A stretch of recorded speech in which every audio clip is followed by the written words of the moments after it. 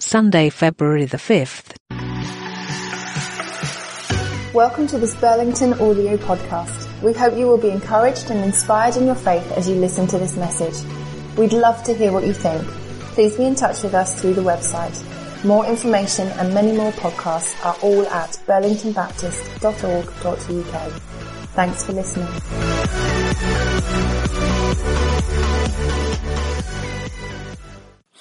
So after the fasting comes the... Brilliant. You guys are really getting the hang of this after 7 years. I'm quite impressed. We're going to spend the next couple of weeks in our feasting February time. And sadly, I haven't got food for you today. If you were here earlier, a few of us did have some bacon sandwiches. So we started off this month feasting. But we're going to be thinking about feasting on different elements of our Christian walk.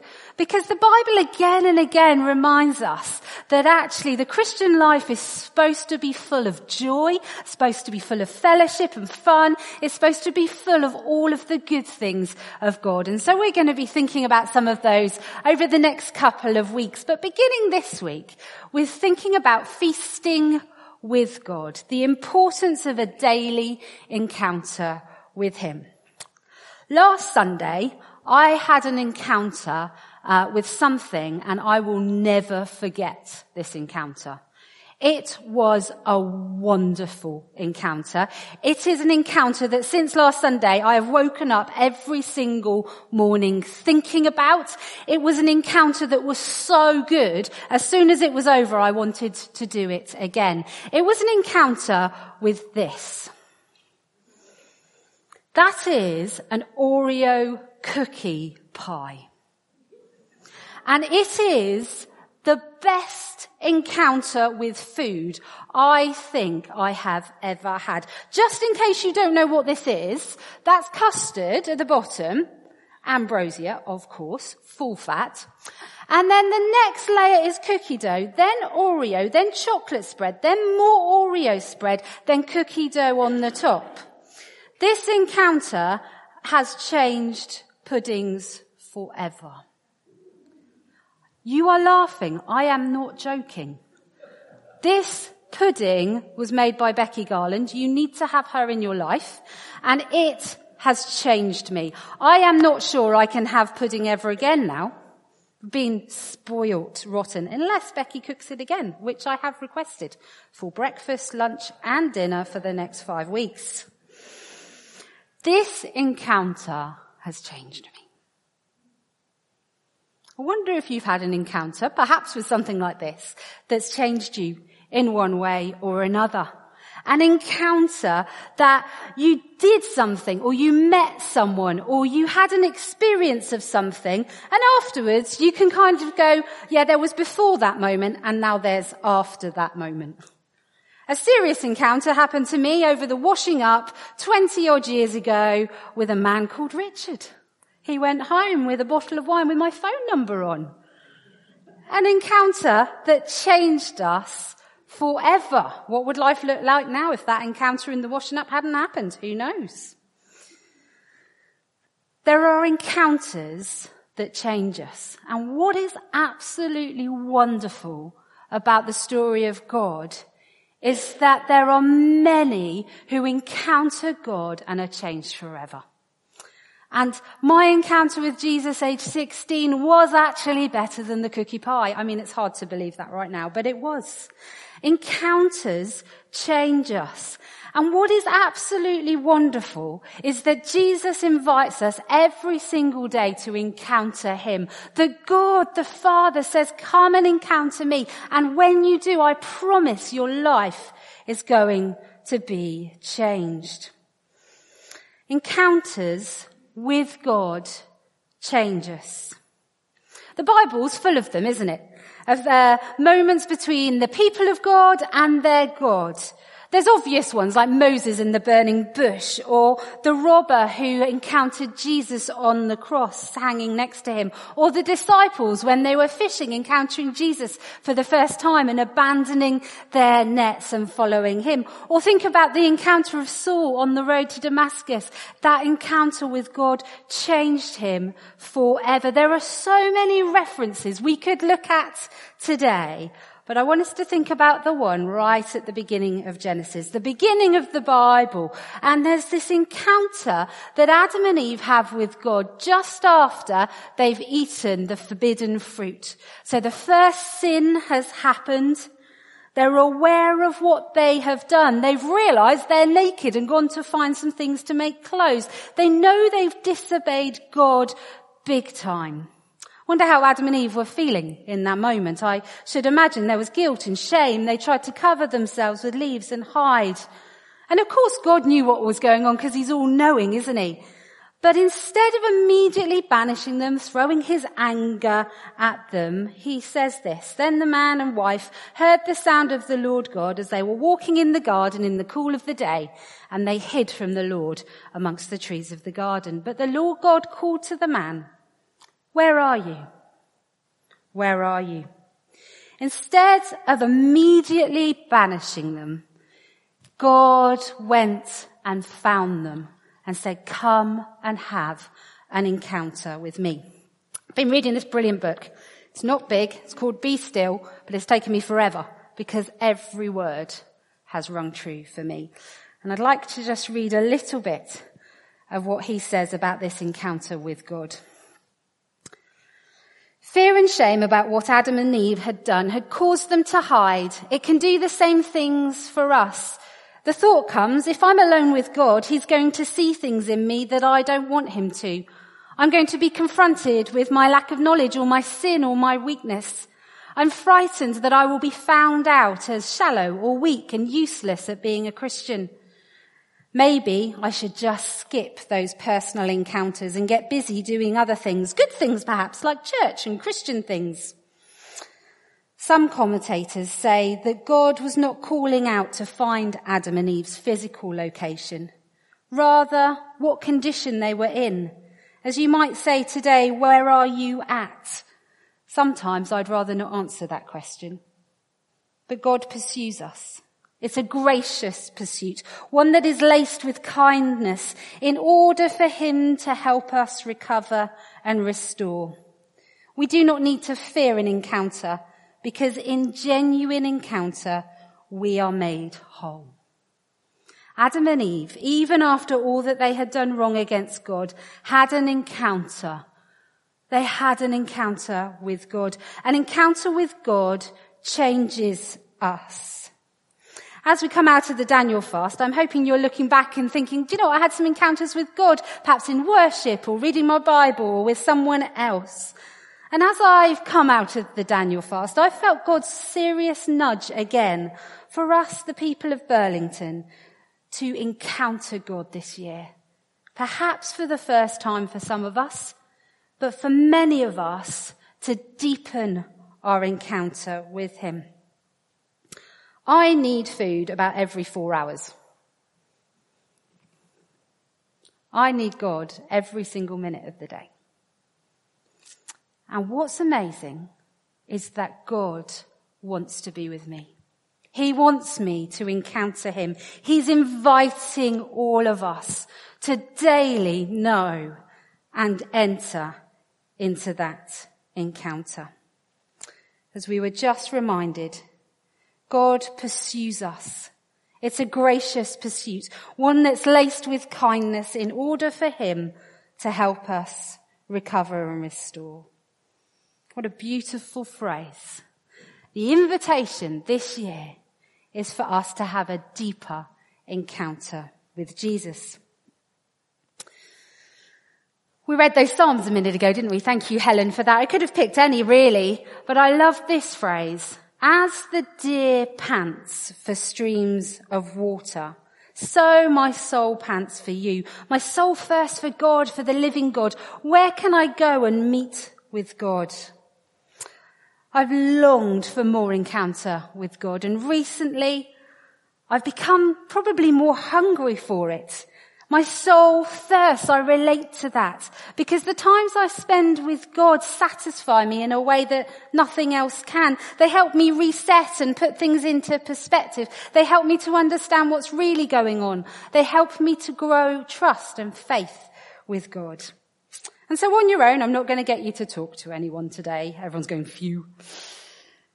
Do I long for an encounter with God? And what would you be willing to do with that? Now, you might just say, do you know what? I don't really know what that means, Claire. Hold on, we're coming to it. But maybe you're thinking, do you know what? When Claire's talking about an encounter that changes me, yes, I need more of that in my life. What would you be willing to do for one? Just have a moment of silence and think of those questions.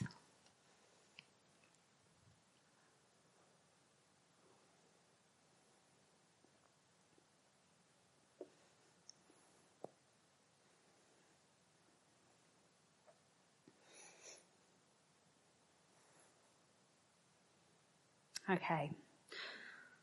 What I'm going to say for the rest of the talk is not rocket science.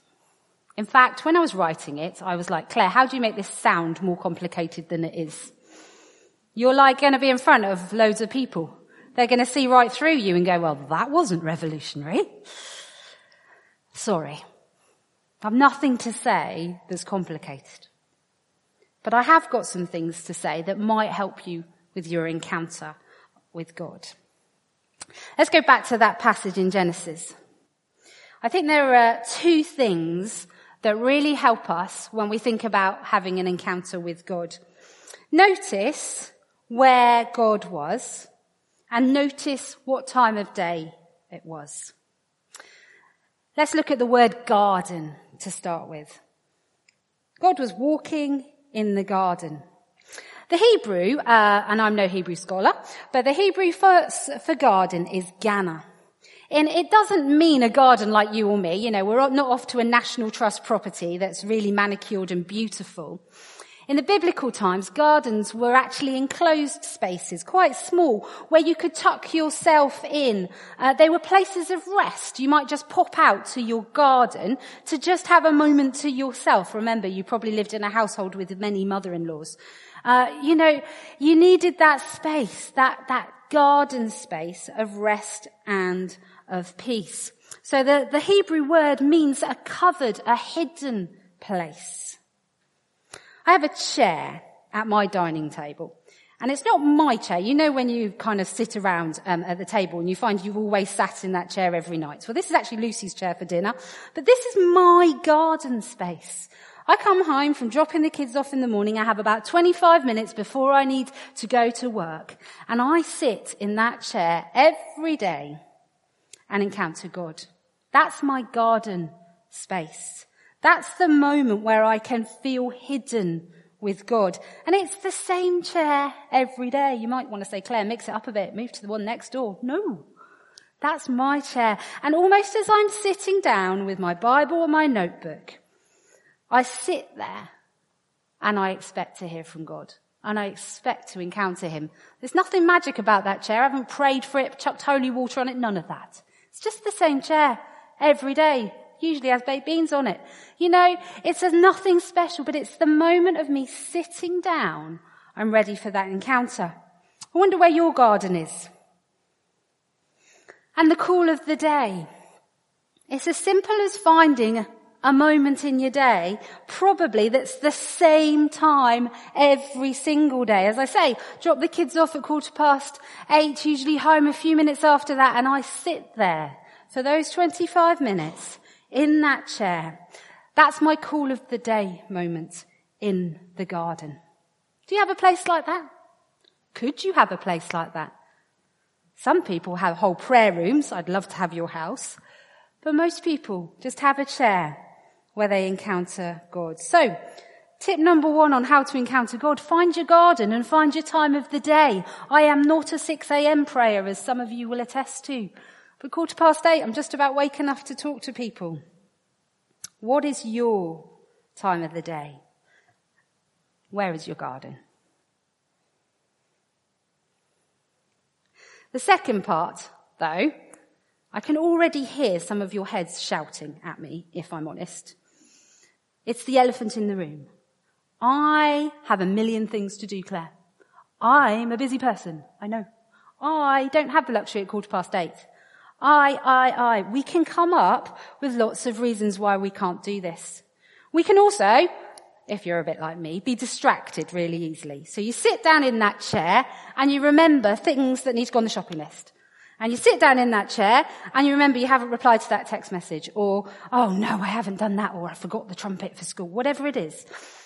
I wonder what battle you're thinking about now, of when you sit down ready for a distraction, an encounter and a distraction comes. What's your distraction? The Cambridge Dictionary says it's something that prevents someone from giving their attention to something else. Something that distracts you. What's your distraction? My worst distraction. Oh, I think that was sympathy, and you feel the same. Distractions are really key. I love, again in this book, how he talks about dealing with distractions. And Jesus himself talks about it, and he says the solution to distraction is this: but when you pray, go into your room, close the door and pray to your Father who is unseen. Then your Father who sees what is done in secret will reward you.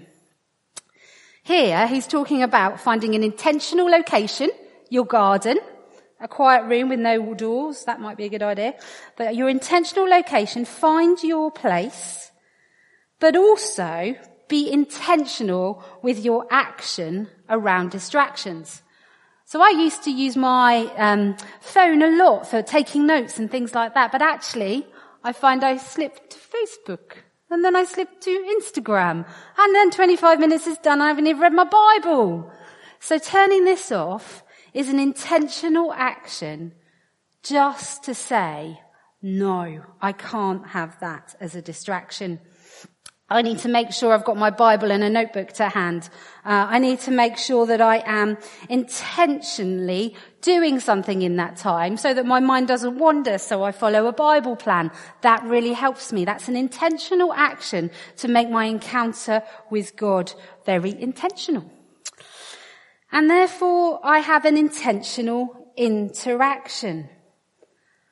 I do something in that time rather than just sitting there waiting for God to show up. I have Bible verses that I use to help me focus. I might read a psalm at the beginning of my time and then the Bible passage for the day.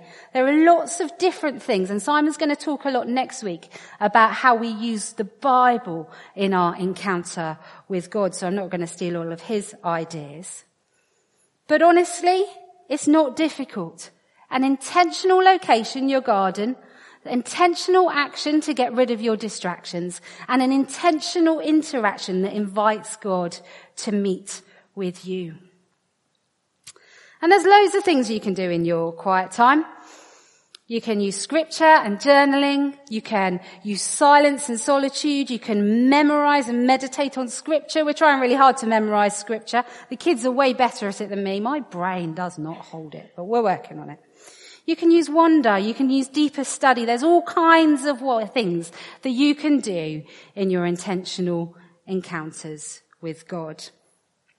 I want us to think about just a couple of things now, though, that perhaps aren't what you normally do.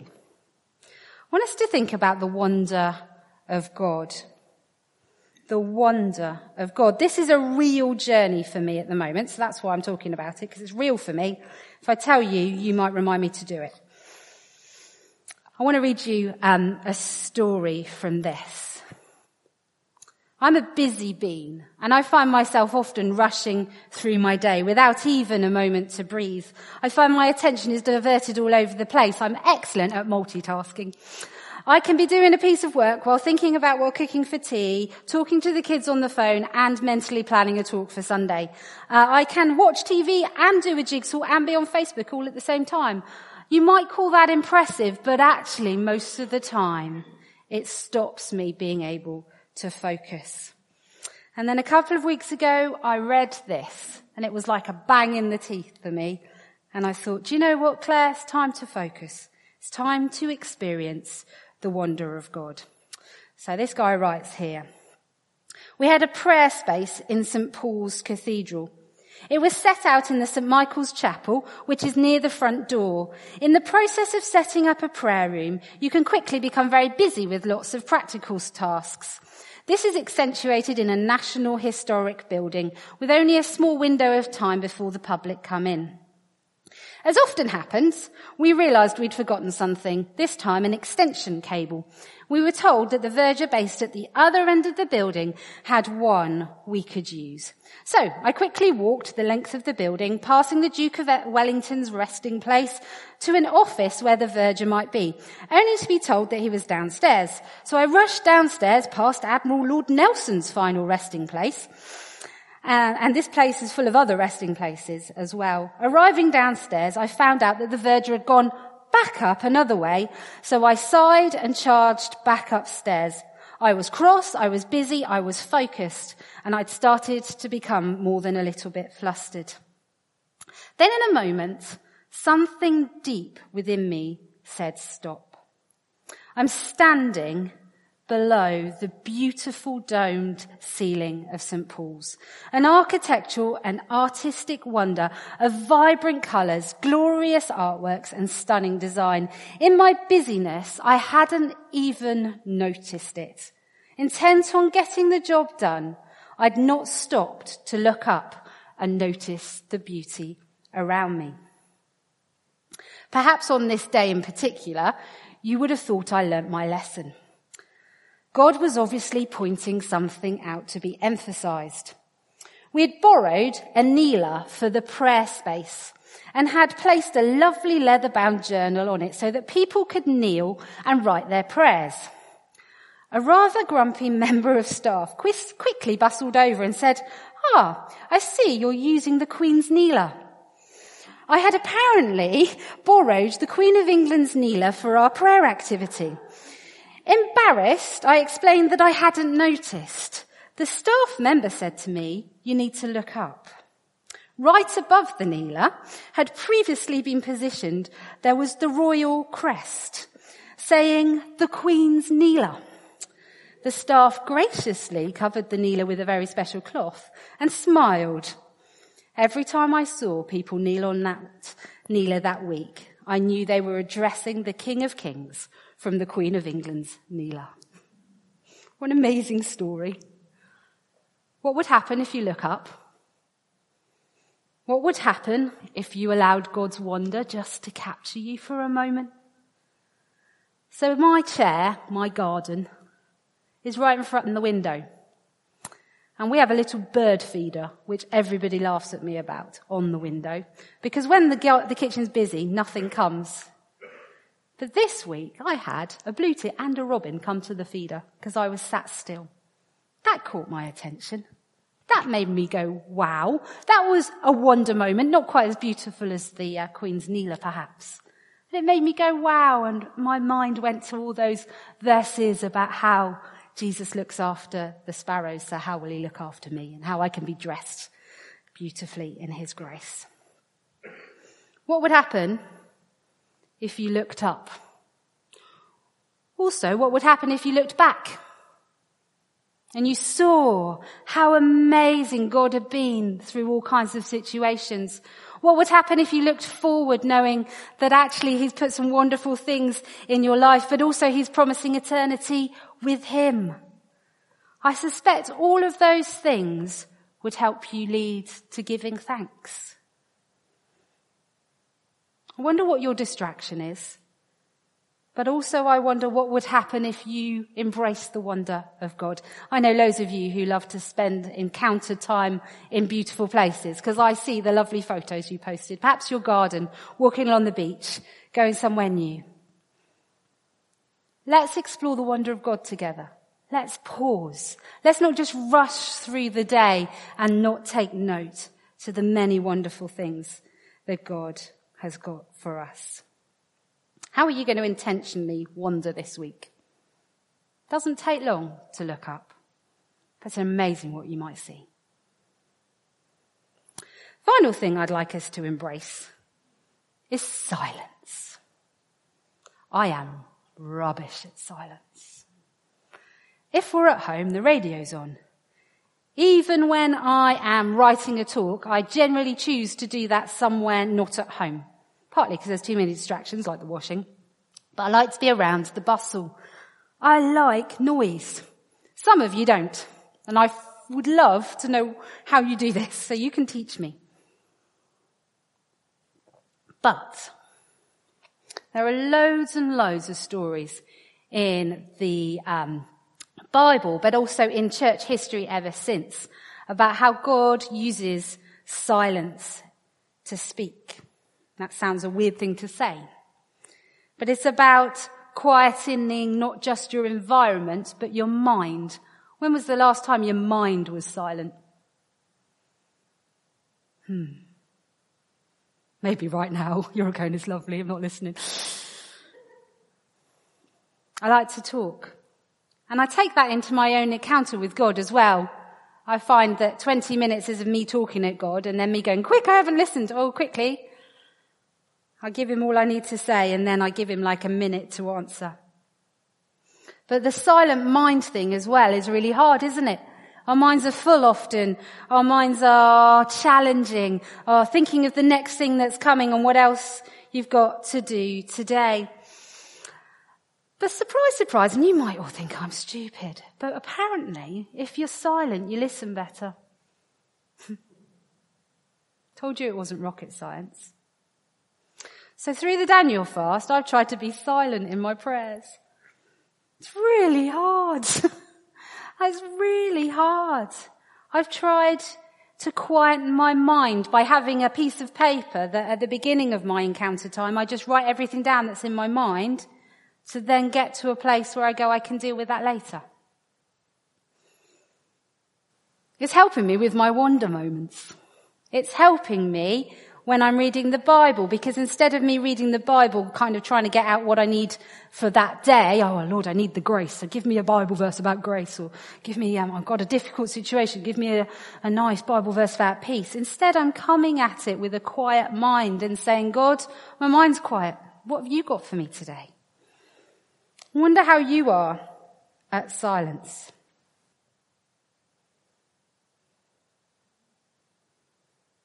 Do you find it awkward? Are you waiting for me to say the next thing?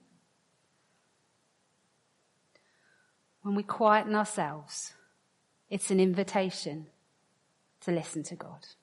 It's an invitation for him to lead the conversation. It's an invitation for him, the maker of heaven and earth, to meet our deepest needs that we might not even know about. And so what we're going to do now is we're going to share communion in just a moment in silence. And it might feel like the longest 10 minutes of your life, or it might feel just like a breath of fresh air. But we're going to sing together in a moment, so maybe the band want to come up. And Rich, could you text Lucy, please? Because I think the youth are going to come back for communion. They're going to have a shock. It's going to be very quiet. But we're going to experience what I'm talking about rather than me telling you about silence. We're going to experience, I will say a few words, otherwise it probably will be a very weird communion. But we're going to experience some silence. So I will be leaving long gaps where we will do nothing. And what I'd love you to do right at the beginning is to just kind of lay all the things in your head down to God and try and quiet your mind. It says, be still and know that I am God. Well, to be still means you have to get rid of all of that movement and that energy, which is one of the reasons we're going to sing right now. But we're going to practice being really silent. And perhaps as you're eating the bread, you might want to remember with gratitude what God has done for you. And as you're drinking the wine, maybe you want to go, do you know what? I'm so grateful. But we're doing that silently. Or maybe you want to just sit there in silence and just allow God to meet with you. Maybe what I was talking about, wonder, needs to do. Look up. Look up. What will God catch your attention with in this building that he might speak to you about? So we're going to do communion in silence in just a moment. Before we do, let's stand together and sing and worship God as we prepare ourselves for communion.